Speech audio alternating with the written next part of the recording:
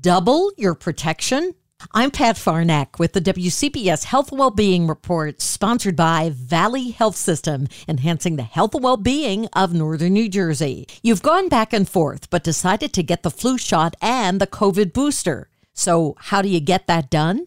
Should I continue to get the regular old flu shot and the booster, and can I get them taken together, like in one arm, the regular old flu shot and then the COVID booster in the other? Or would it be better to wait a few weeks in between? Look, we also know it's going to be a bad flu season. We saw that in Australia, for example, earlier this year. So getting boosted for flu now is important too. You can have both together.